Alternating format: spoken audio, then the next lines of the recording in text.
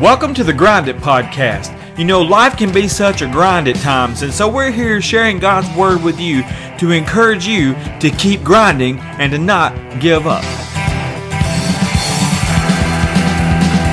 It's time to grind. So here's the host of the Grind It Podcast, the old school skateboarder himself, Randall Tucker. Welcome to the Grind It Podcast. Today we're going to finish up Matthew chapter 4. And just as a quick review of the book of Matthew, we have the genealogy in chapter 1. And then John the Baptizer has paved the way for Jesus the Messiah. He has been out in the Judean wilderness preaching to people that they should repent of their sins, and he was baptizing them in the river Jordan for the remission or the forgiveness of sins. And people were coming out to hear John, and the religious leaders get wind of it, and they want to come out and hear John. He kind of scolds them a little bit. But crowds upon crowds is coming to hear John's message, and they were not only hearing the message, but they were obeying the message. And one day, as John's out there baptizing people, up walks Jesus. And John's like, "Whoa, dude, what are you doing? I mean, I should be baptized by you. I shouldn't be baptizing you." And then Jesus says, "No, permit this. This is God's will. This is to fulfill all righteousness." Which means basically that Jesus is saying, I'm here to kick off my ministry, and this is how it's going to get started. And so Jesus is baptized by John the Baptizer in the Jordan River, not for the remission of sins, but to fulfill our righteousness and to kick off his ministry. And immediately he is sent, Jesus is sent or led by the Spirit into the wilderness, right? Where he's fasting for 40 days and for 40 nights. And during that time, the devil comes along and tempts Jesus 3 different ways. And we know that this is just the same thing that the devil tried to use in the garden on Adam and Eve. It's the same things that he uses against us today: the lust of the eyes, the lust of the flesh, and the pride of life. And we can defeat him just like Jesus did with the Word of God. And so we come to the second part of Matthew chapter 4. And Matthew tells us that Jesus starts his ministry. And he says, when Jesus heard that John had been arrested, he left Judea and returned to Galilee. He went first to Nazareth, then left there and moved to Capernaum, beside the Sea of Galilee in the region of Zebulun and Naphtali.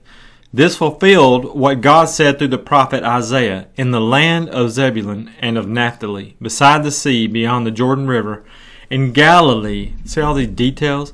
Where so many Gentiles lived, the people who sat in darkness have seen a great light.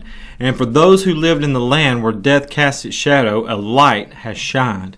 From then on, Jesus began to preach, "Repent of your sins and turn to God, for the kingdom of heaven is near," or many translations say has come. The same exact message that John the Baptizer had. John has been arrested at this time. He had been condemning Herod for marrying his sister, and he's eventually going to be beheaded while he is in prison. And he's going to actually question Jesus, and we'll get to that at some point, I'm sure, because he's at the point of death, and he's thinking, are you really the one? And Jesus tells John's disciples, you go tell John I'm the one, so not to worry, he'll be taken care of. So Jesus has been hanging out in Judea. He returns to Galilee, and the first place that he goes is Nazareth, which is his hometown. Remember, I believe it was Nathaniel, Philip's friend, that says, could any good thing come from Nazareth? So Nazareth was not well looked upon as a town, as a city in and around where Jesus ministered. But Jesus goes to Nazareth, his hometown, then he goes to Capernaum. And this was all to fulfill a prophecy which comes from Isaiah chapter 9, verses 1 and 2. But I'm going to point something out about this prophecy, or that it's in this prophecy, that I believe that's interesting. when the prophecy says this fulfilled what God said through the prophet Isaiah, in the land of Zebulun and of Naphtali, beside the sea, beyond the Jordan River, in Galilee, where so many Gentiles live. The people who sat in darkness have seen a great light. Now, this would be the first mention of Gentiles. And it comes from a prophecy about the Messiah. And the reason it's interesting to me is because of the statement that Jesus made himself in Matthew chapter 15, verse 24, to a Gentile woman whose daughter who was possessed by a demon that was tormenting her, and she wanted Jesus to cast this demon out. And he tells her, he says, I was sent only to help God's lost sheep, the people of Israel. Now, he does end up helping this woman's daughter and casting the demon out. And there are other Gentiles that come to Jesus for help.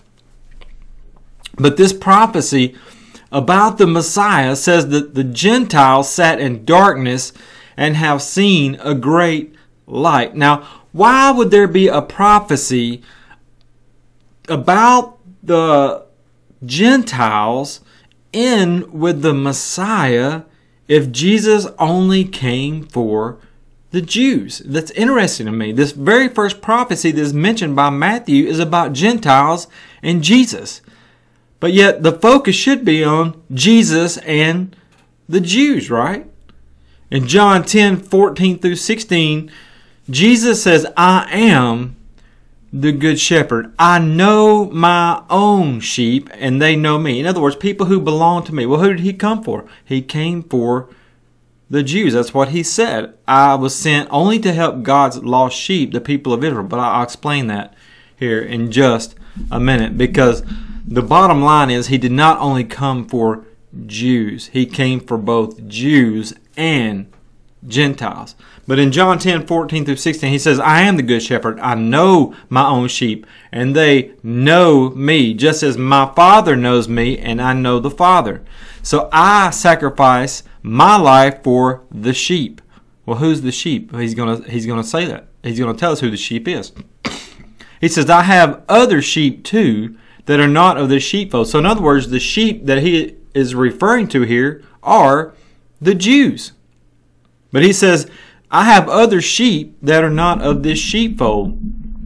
I must bring them also. They will listen to my voice, and there will be one flock and one shepherd. So obviously here, Jesus was talking about the Jews, and then when he says there's other sheep as well, he's talking about the Gentiles. The main focus, and this is how my feeble attempt of explaining this is how it's going to go. The main focus for Jesus and his earthly ministry was the Jews. They are God's chosen people from the Old Testament, and God had made his covenant with the Jews, not the Gentiles. There were Gentiles who were converted to Judaism in the Old Testament and in the New Testament, and they were called proselytes. When the church began in Acts chapter 2, it started in the heart of the Jewish nation, or the Jewish race, if you will, in Jerusalem, right? In Acts chapter 2, they're there. All these Jews have gathered from all over the place. They've come back to Jerusalem to present their first fruits to God. So the church began right there in Jerusalem when the Holy Spirit fell on the apostles in Acts chapter 2. It was there in Jerusalem. And for years, the church stayed right there in Jerusalem until persecution began. And when the Christians left Jerusalem to escape the persecution, well, what are they going to take with them? They're going to take Jesus with them, and they're going to take the gospel with them, the death, burial, and the resurrection of Jesus. And they're going into these Gentile cities that is outside of Jerusalem. But even then, these Jews who have been Christians for quite a long time now, for years, because the church just stayed right there in Jerusalem until this persecution came, and it's like God just crushed an anthill and the ants just scattered. it's like God just took his foot and just crushed the church and said, get out. And so that they scatter, just like Jesus said that they would to his apostles in Acts chapter 1, when he says, you'll be my witnesses to me and to the Jews first, and then to Judea and to Samaria and to the other parts of the world. And so the Jews have the gospel. Jesus has died on the cross for sins of the Jews and the Gentiles, but for the longest time it's to the Jews only. They're in Jerusalem. And then because of persecution, it begins to scatter, and they're going into these Gentile cities carrying the message of Jesus and his death, burial, and resurrection. They're carrying this message of hope to these Gentile areas. But here's the thing. When in Acts chapter 10, we have God sending Peter this vision, this sheet of these unclean animals, and God saying, Peter, get up and kill and eat. And Peter saying, no, I'm not doing that. That you told that those animals are unclean. I'm not eating what you've called unclean. I'm not sinning against you, God. And God says, don't call unclean what I have called clean. And this happens 3 times to Peter, and Peter scratching his head like, what is going on here? What does this mean? And about that time, some people show up from Cornelius' house and invites Peter to Cornelius' house because they want to hear the gospel. They want to hear about Jesus. And so Cornelius is Gentiles. And what Cornelius does in Acts chapter 10 is he goes and he gathers up family and friends, and he invites all these Gentile people to his house. Peter comes over, tells them about Jesus, and before Peter could ever even get through his sermon or his speech or whatever he's telling them about Jesus, the Holy Spirit falls on these Gentiles just like it fell on Peter and the other apostles in Acts chapter 2.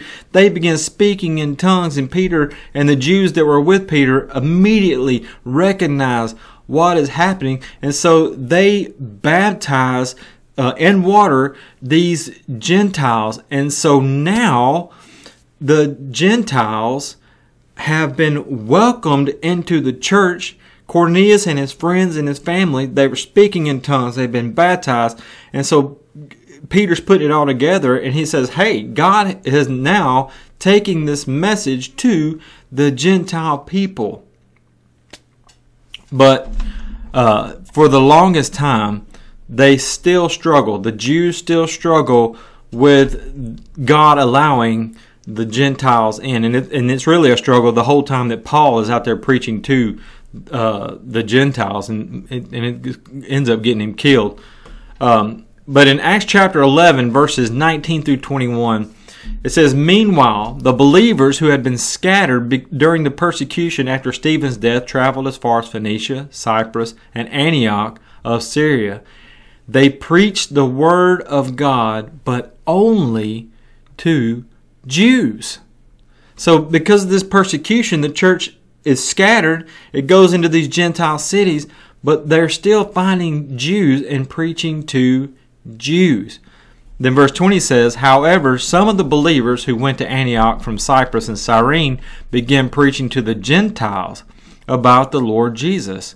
The power of the Lord was with them, and a large number of these Gentiles believed and turned to the Lord. So, in my feeble attempt at explaining this, to me, this is what that prophecy meant.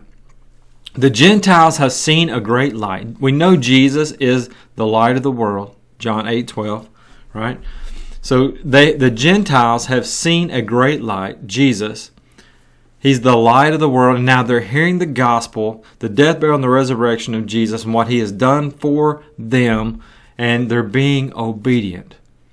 But remember what Jesus said. He says, I have sheep that are not of this fold, and I must bring them to, and they will be one flock. So now we have Jews and we have Gentiles hearing the gospel and obeying the gospel and worshiping God as one. And this is huge. Paul says in Galatians 3:26 through 29, he says, for you are all children of God through faith in Christ Jesus. All of you are. Who's he talking to? All who have been united with Christ in baptism have put on Christ. So the people who have they've heard the message of the gospel, the death, burial, and resurrection of Jesus, and Paul or whoever was telling them the message, he says you need to be baptized for the remission of, or forgiveness of your sins. You need to be baptized in water. And so he says all who have been united with Christ in baptism have put on Christ, like putting on new clothes. There is no longer Jew or Gentile. There's no longer slave or free. There's no longer male or female, for you are all one in Christ Jesus. And now that you belong to Christ, you are the true children of Abraham. You are his heirs, and God's promise to Abraham belongs to you. But there is confirmation of what Jesus said. I've got sheep of another fold, and they're going to be welcomed into the kingdom as well, and the Jews and the Gentiles will be one. And we see it in Acts chapter 10 in Cornelius' house with his friends and his family. They're speaking in tongues. The Holy Spirit is falling on them, and they're baptized in water. And the Jews are now going into these Gentile cities, and they're starting to tell the Gentile people about what Jesus has done. These Gentile people are being obedient to the gospel. They're being baptized for the forgiveness of their sins. They're now worshiping with these Jews. And Paul says, you are all children of God through faith. All of you who have been united with Christ in baptism have put on Christ.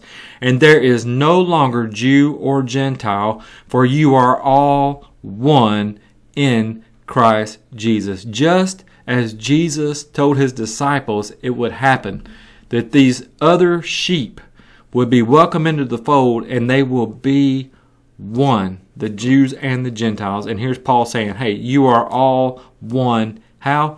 In Christ Jesus.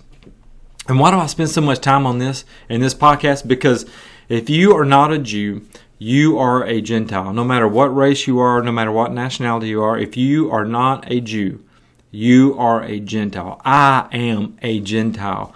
And God has chosen you, and he has chosen me, a Gentile, to be a part of his kingdom. And I say, thank you, Jesus, that we can be washed in the blood of Christ, that we can hear the gospel and be obedient to the gospel and be a part of the kingdom of God, and we can be on our way to heaven. Hallelujah. Amen.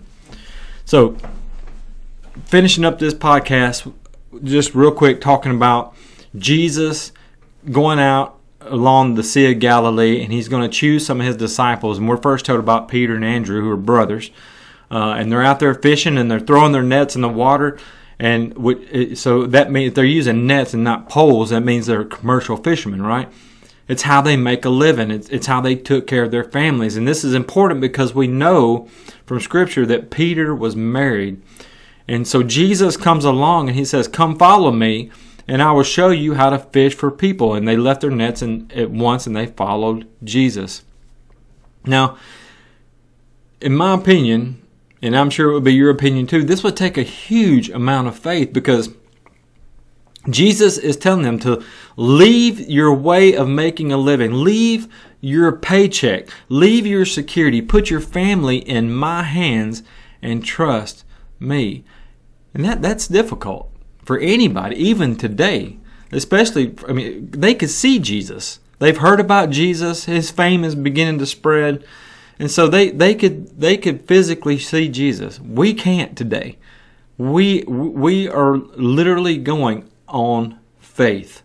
And so we're telling people, hey, leave your security and put your faith in this man that you can't even see. So we really have it extremely difficult. Yes, we have the Word. And yes, we have faith.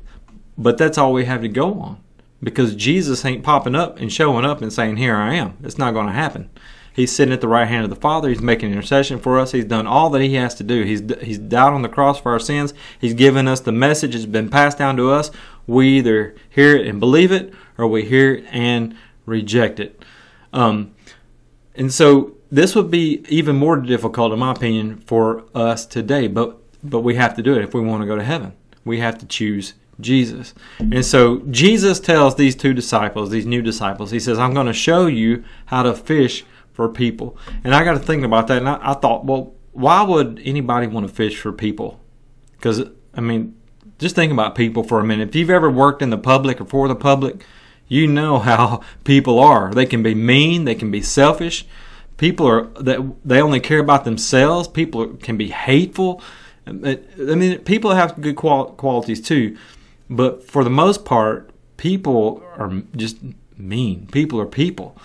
And to me, I would be thinking, okay, it would be a lot easier for me to stay in my boat and do my own thing. And I know a lot of you out there who are listening to me have the same attitude, especially since the pandemic happened, because we got used to being alone. We got used to working alone. We got used to working from home. And, I talked to somebody the other day that said that they still, even to this day, work in their pajamas and never leave home. They work in their living room. People, we go to the grocery stores now. We can order our food online, our groceries online, and we pull up in the parking lot and we punch in on our phone that we've arrived, and they bring the groceries out to us. We don't even have to get out of our car for anything. We can go to a restaurant, to a drive-through window, and it's all this isolation. And we've gotten used to this isolation and being alone over the past 2 years. We don't want to be around people. We watch church online. We don't go to the services anymore. Ever since COVID started, all churches' numbers are down because people got used to the convenience of watching the services online. We've gotten used to the isolation. We got used to being alone. And so we've gotten used to not being around people. And now I've noticed, like, I'm a big talker, and I don't meet a stranger. I'll talk to anybody, and I'll bring up any kind of thing in a conversation to anybody. And I've noticed that, I'll say something to somebody when I'm working, and they walk by me, and I'll start speaking to them, just a friendly hello, how you doing, or something like that, and they just look at me, and they, with these big wide eyes, and like, why are you talking to me? Is it stranger danger? What should I do? I don't know what to say. I don't know how to interact with you because I haven't interacted with people for so long, because I'm used to being by myself, right? And so Jesus tells these two commercial fishermen, he says, give up your comfort zone, guys. Give up your livelihood. Give up your way of making money. Give it all up and come with me. I'm going to make you fishers of people. And they did not hesitate. They left immediately. They just threw down their nets. They left their boat there on the shore, and they take off and follow Jesus.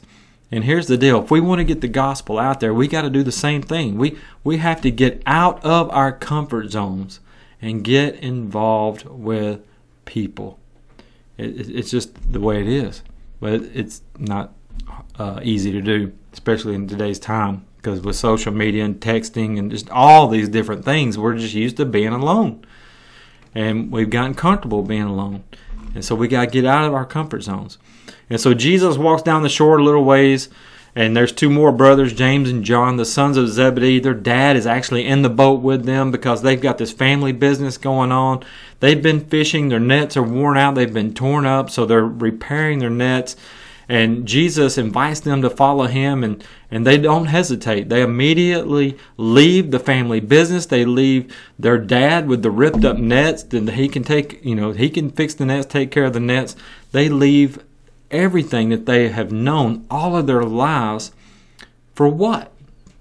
To follow a man who says he's the Messiah, who will travel the countryside like a nomad, who don't even have a house, who don't have a place to lay his head. He's going to go from city to city preaching the kingdom of God has come. And they're going to trade comfort for persecution. I mean, James, I believe it was Acts chapter 8 or Acts chapter 9, he's going to be beheaded. That's how bad the persecution gets at one point when the church is being persecuted in the book of Acts. But I think they made the right decision.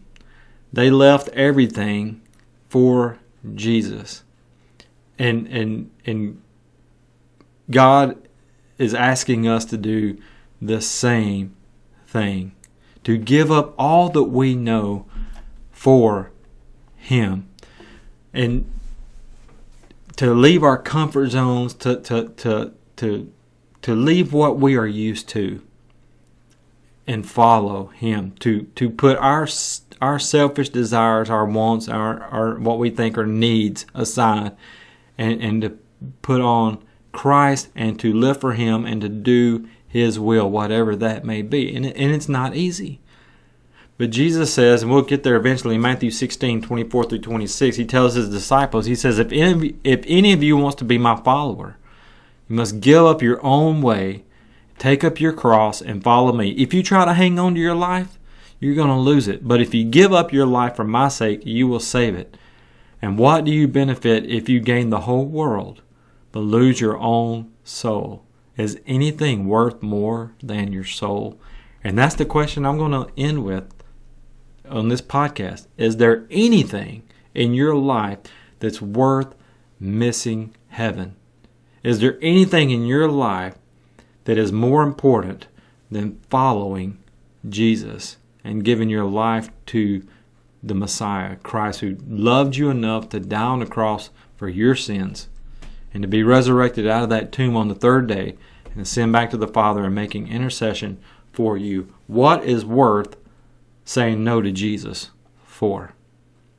Absolutely nothing. These men did not hesitate. They immediately left everything they knew and followed Jesus. And it says Jesus traveled throughout the region of Galilee, teaching in the synagogues and announcing the good news about the kingdom. And He healed every kind of disease and illness. News about Him spread as far as Syria, and people soon began bringing to Him all who were sick. And whatever their sickness or disease, or if they were demon-possessed or epileptic or paralyzed, He healed them all. Large crowds followed Him wherever He went. People from Galilee, the 10 towns, Jerusalem, from all over Judea, and from east of the Jordan River. These 4 guys, because they said yes to Jesus when He said, follow me, I'll make you fishers of men. They said, yes, we'll leave it all behind and we'll follow you. And they got to witness all of this. We have it even better. We may not see Jesus physically. We may not get to see these healings and these demons being cast out. But we have it far greater, because we're going to get to see heaven someday. We will get to see Jesus face to face, and we will be with Him for eternity only if we say yes to His invitation. He's saying, leave it all behind. Leave your comfort zone and put me first in your life. Are you willing to do that today? Are you willing to give your life to Jesus Christ? You say, well, Randy, I've been following Jesus for a long time. I say, well, that's great. But is He first in your life?